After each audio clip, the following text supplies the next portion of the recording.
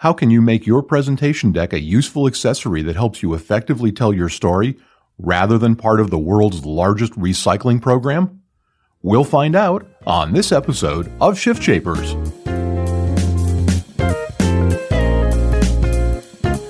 Change either paralyzes or energizes. The choice is yours. You're listening to the Shift Shapers podcast. You're about to learn firsthand from businesses and entrepreneurs who have successfully shaped the shifts in their industries. Get ready to become the change that you want to see. Here's your host and Chief Transformation Strategist, David Saltzman.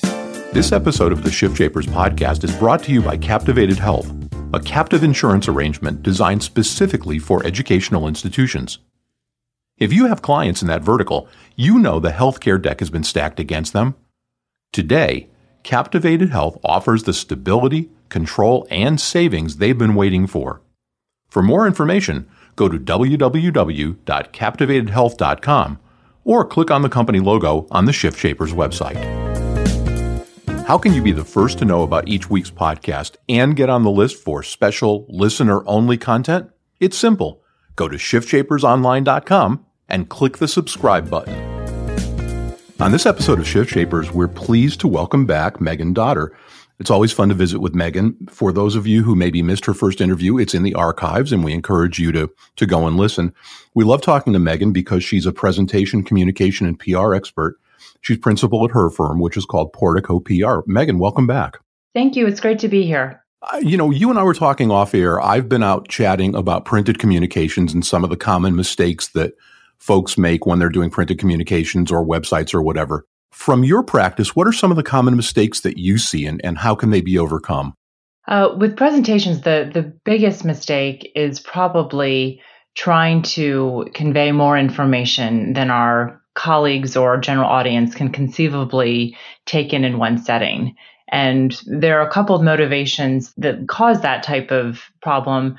One of them is when you talk about those issues that you see in other printed collateral or email or whatever communication tactic we have, we often default to presentations if we feel as if we're not getting our point across in emails or newsletters. And so what we've talked about in a lot in our workshops is being aware of that we're not holding meetings and asking people to present to solve for the failure of other communication tactics. That's interesting. Can you give me an example of, how that might manifest itself? Absolutely. A great example might be if you have information that you need to share with your colleagues and you might not need an action from them or a decision or a response, but they need to know this change in procedure or policy or whatever it is to do their job. And so you might put it in an email. You might put it in a newsletter or on your intranet site. And yet in the course of doing your work, you're realizing that people actually haven't taken this information to heart or they don't know about it. And so in the next staff meeting, it might be your first agenda item, or you might call a meeting to say, this is information and it's important to your work and this is why. And often the result can be that people feel as if they have been reading the communication, they're being penalized because now you've used their valuable time and you're telling them information that doesn't really require debate. It's already been decided on. And for the others, you're rewarding their behavior because you're telling them in another way that my emails and newsletters aren't that important because I'll figure out a way to get it in front of you. So in a lot of cases where we go in to help fix presentations and meetings, we like to look at all of the communication pieces that they're working with first and kind of see that whole system, that whole environment of communication and really figure out, are there things we can do with subject lines? Can we give templates and guidelines to make emails more actionable, more compelling, more newsletters? Because the onus really is on you as the person who's trying to communicate the information to make it relevant, to make it interesting, to let them know whether it's for informational or situational awareness or if there's an action item. So a lot of the same criteria that we put into thinking about how to make a great presentation, we want to think about when we think of our other emails, newsletters, or website content. Something else that I see often is in printed stuff, we call it forgetting the hook. In a presentation, in a PowerPoint presentation or a presentation in a meeting, you might call it missing the emotion. How important is it to connect emotionally your idea to an audience? And what are some of the ways that work best to do that? Emotion is so important. And I think it's one of those concepts that, especially for those of us in corporate America who work in what might seem as somewhat straightforward, technical, highly complex professions and industries, there's this idea that it should be somewhat cut and dried and you leave emotion out of it because that's not professional. And yet, if we really study the research and understand how people make decisions and how they even process information, you can't do that outside of emotion. And so for a lot of people that we work with, it's figuring out what is that right balance of emotion that you want to get through. And maybe a better word for that is really thinking about energy. And so if I'm about to share some information that might be pretty disappointing, I'm going to announce layoffs, or there are cutbacks, or we're not going to be able to invest in research and development the way we thought we were going to. What we might do in that situation is think about that energy and think, okay, if I'm in the audience, sitting as an audience member, what are the things that are going to concern to me? Because if we think about it from our audience's perspective and do that Venn diagram, which I like to do for every communication piece, what is it that I want to get across and what is it that they need from me? It's almost impossible to do that exercise without getting into how is this news going to make that person feel? And the more you think about what you need to get from them, and what they need to get from you, that's how you can find that middle ground of what's the right level of emotion and energy. That's a key point, and I think we miss that sometimes, and I like what you said. I think a lot of us kind of get to the point where we believe that injecting emotion, no matter how subtly we do it, into a presentation or anything we do in business is somehow unprofessional. And what you realize is that you can't ever make any kind of a sale. You can't ever connect a point to another individual without some emotional connection. There's a great book, and I know you're familiar with it, written by Daniel Kahneman, called Thinking Fast and Slow. We'll link to that, and we'll also put a link to his TED Talk. But his whole thesis is that while we think we make decisions with the prefrontal cortex, we actually make decisions with the limbic system, the old kind of lizard dinosaur brain. And we've just gotten really good at using our prefrontal cortex to justify those decisions and to figure out how to rationalize them over time. So I'm glad that you made that point. Mm-hmm. And it reminds me of an interview that I did a few weeks ago with Professor Michael Useem at Wharton at University of Pennsylvania. He's one of the foremost experts in board governance and leadership. He's written some great books on the 15 traits of leadership. And when he talks about communication in our discussion, he said the ability to find that right level of emotion and really connect to your audience is one of the most important leadership skills to think about. And so to me, that was a great confirmation of what we see, in our own presentations and interactions, that if Wharton is saying, if Professor Useem is saying that this is important, then it's time to reconsider what's that level of emotion that makes us feel comfortable. Especially when you think about actually giving the presentation and the delivery, I like to compare it to providing punctuation for your audience. And so you wouldn't write without commas or periods or setting paragraphs.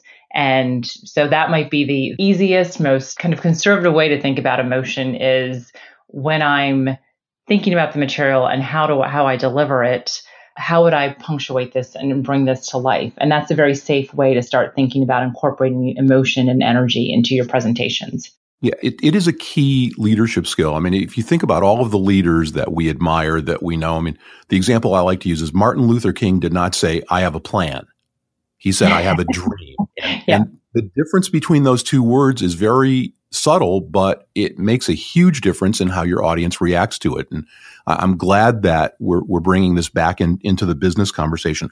What are some of the other kind of mistakes or stumbles that you typically see that are key and easily correctable? I would say that the biggest mistake is that when I talk to people about their reaction when they give a presentation, which it turns out I get an emotional response before I get these are the steps I take. So that tells us we can't avoid emotion in corporate America. Unless they absolutely love them, which is a rare bird, they either panic or stress, or then they talk about going back into a presentation deck the actual PowerPoint or keynote that they might have created a couple of days or weeks or months ago. And they begin what I like to call the world's biggest recycling program. They go through and they see which slides can we repurpose, because in their mind, they're thinking this is the most efficient way to get from point A to point B. And the problem with this process is that it is so focused on that presentation deck. And if we can step outside of that and think of how can I think about that presentation deck as an accessory, as a visual that can reinforce what I'm going to say through spoken word, then it helps us prioritize where we place our resources. When we take a deck and we email it back and forth to our colleagues and we tweak things like the headline or the font or which chart or graph to use, it's just such a loss of opportunity because that's not how teams really collaborate. I've talked to many IT professionals and they tell me that our servers in the cloud is not adding any value in terms of collaboration. So if we can fix the process and set up a conversation, if it's you alone and you're speaking at a keynote, talk to the event organizer. Or if you're presenting to a potential client, talk to your colleagues, talk to the client, do the research and figure out how do I match what we need with what they need. That's the easiest way to filter out what is most important for this audience at that time. And then think through, if that's our end goal, how can we build messages around that? And getting to, we talked about earlier, there's far more information. I mean, we work with professionals who've been, have multiple graduate degrees, or they've been in the workforce, started companies 2 or 3 times. There's far more information that they can share on a topic than our audience can conceivably take in. So let's figure out what's most important for that audience at that time, and then figure out what are the, say, top 5 to 7 messages that we think would support that goal. And then winnow it down to 3. Frame it in terms of problems and solutions to keep their attention and interest and get them involved. Once you've gone through all those discussions with your colleagues, then think about what are the visuals that we need to support us. So you've really got your presentation 80% complete before you even open up a PowerPoint file or keynote. And a lot of times you might not even need a deck. It might be, 1 or 2 visuals, or in many cases, we have clients that have switched to writing a summary memo and they provide that afterwards. So it's a well-written document that might have a chart or a graph or a diagram. But that frees up teams to really focus on what's the conversation we want to have with one another or with our clients. And it puts the design of the presentation in its rightful point in the process. And now, a word from our sponsor. Captivated Health is a single-source solution for your clients and prospects who are in the education vertical. The founders of Captivated Health have nearly 20 years' experience working with educational institutions, and over that time, they've developed a keen understanding of the unique problems these clients experience. Frustrated by a lack of control, the unpredictability of ever-increasing healthcare costs, and the pressures and regulations of the Affordable Care Act, these groups have been adrift in the fully insured commercial marketplace until now. Captivated Health has built a program that solves those problems, and it does so with virtually no disruption to faculty and staff while saving clients millions of dollars. We wanted you to be among the first to know that Captivated Health is building a national distribution partner network so you can bring this cutting-edge solution to the educational clients you advise. To learn more about the Captivated Health solution, go to their website at www.captivatedhealth.com or click on their logo on the Shift Shapers website. And now, back to our interview. One of the questions that I get all the time, and I'll bet you get it as well, and maybe you can shed some light on this for our audience, is what's the longest a presentation should be? How long can even a great presenter hold an audience's attention until the audience starts feeling overloaded and they're not really taking the information in and understanding it? And this is the depressing part. In terms of attention spans, there's research that says it's anywhere from seconds. It's been alleged that humans have shorter attention spans than goldfish. I don't believe that. So I'm just going to spell that research. There have been other sources such as John Medina. He's a neuroscientist who wrote Brain Rules. He's done some pretty exhaustive research on this, including with his own classes.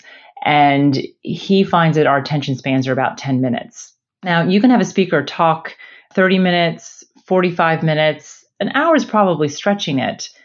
But there are certain tools and techniques or hacks, another way to say it, to get around that attention span. And so if you're constantly bringing your audience in and inviting them in, and it might be to ask questions, it might be to, or if the room is too big, you might be asking questions that you then answer. But if you can set things up as problems and solutions and problems and solutions. And so people might not pay attention to all three of your problem solution sets, but they're going to be more likely to at least remember one. And if you use storytelling techniques, it is much easier to get lost in a story and you pique your audience's curiosity to wonder, well, what happened? There was this problem, there was drama.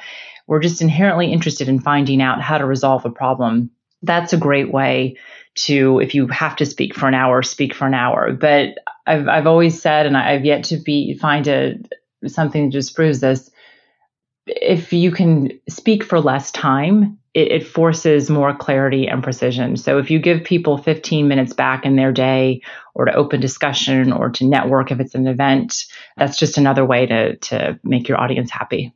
And that's something that we, again, lose an awful lot of the time, is that somebody told me once, one of my mentors told me that a presentation does not have to be everlasting to be immortal.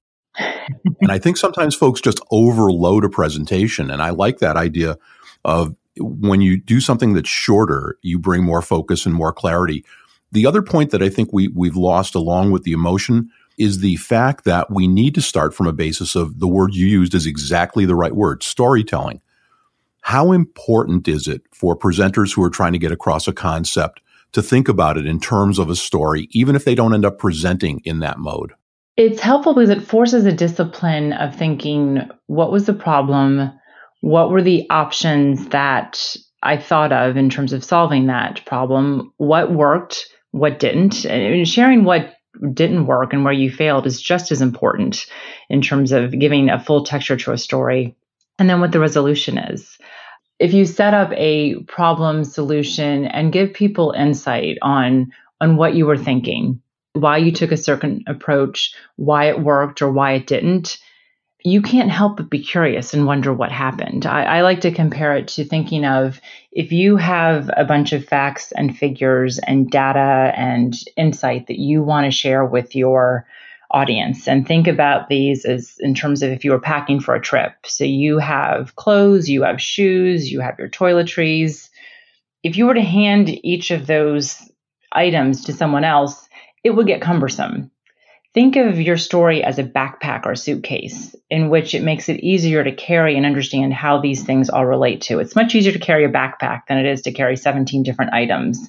So storytelling is a way to weave together any insight, facts, give context to data that you're showing. We work with a lot of data analytics firms, and one of the things we talk about is don't tell us what the data is or data are, tell us what it means and what the headline is. And so it's just kind of encouraging people who are so close into the weeds and the data and the details to step back and tell us, as a human, what was the emotion you had to this? What surprised you? What went as planned? And what were the results? And what would you tell someone in the next situation? It's that type of use of storytelling that really gets people to share their experience and insight. And that's how we learn and collaborate. It enables us to be much more effective at our jobs. Meghan, we've got just a few minutes left. And I think the last thing that I want to touch on is authenticity, because I think that's something else that gets lost. I recently saw someone who was very knowledgeable in their subject do a presentation. Clearly, they were uncomfortable presenting, and they almost came off as a caricature of a presenter. How important is authenticity, and how does that manifest? It's important for two things. One is, back to our theme of emotion, whatever emotion you carry in the room as a presenter is exactly what your audience is going to feel. And so if you're anxious, if you're nervous, your audience picks up on that. We have mirror neurons, and there's a researcher out at Stanford, Kelly McGonigal, who's done some fascinating work on this. Also Richard Newstack. Authenticity is important because if there's a disconnect between what you're saying and how you actually feel, your emotion and your energy level at that moment, your audience absolutely picks up on that. And so instead of paying attention to what you're saying, they're wondering why you're nervous or why you're anxious or why you're smiling when you're giving me really bad news, or it's clear that you're not feeling good about this. And so there are a couple of things that you can do to help yourself in these, which are often stressful, high pressure situations. There's nothing normal about getting in front of a room of 5,000 people or in front of a board of directors. I'm not going to say that there isn't a reason to be nervous or anxious, but what you want to do is think about cultivating your own presentation persona. And so when I speak or when my clients speak, they will do a few things differently. They will figure out which tools and techniques can help them be more relaxed and more confident. And even now, as I'm talking about it, I'm speaking more slowly. That's one of the first things people can do. They might use hand gestures more than they would if they were talking to someone one-on-one. And there's a whole list of tools and techniques and options. The idea is that you pick which 3 or 4 work for you, and you rely on those in these high pressure situations. And it makes focusing on your content and engaging the audience so much easier. And so it's authenticity with a twist. It's you're a different person in the same way that if you're an Olympic athlete, you're different when you step up in front of the uneven bars, or you're about to, wrestle or swim or whatever, or race that mile. You're a different person in that moment of competition than you are 10 minutes later or 2 hours before or the week before. And so it's acknowledging that you're different, but you're finding tools that feel natural and relaxed and genuine to you. Great advice. We always like visiting with you, Meghan. Thanks again for sharing your expertise with the Shift Shapers audience. You're welcome. It was great talking to you, David. The Shift Shapers podcast is a production of Strategic Vision Publishing and David Saltzman. This podcast may not be reproduced in any form, in whole or in part, without the express written permission of the producers. All rights reserved.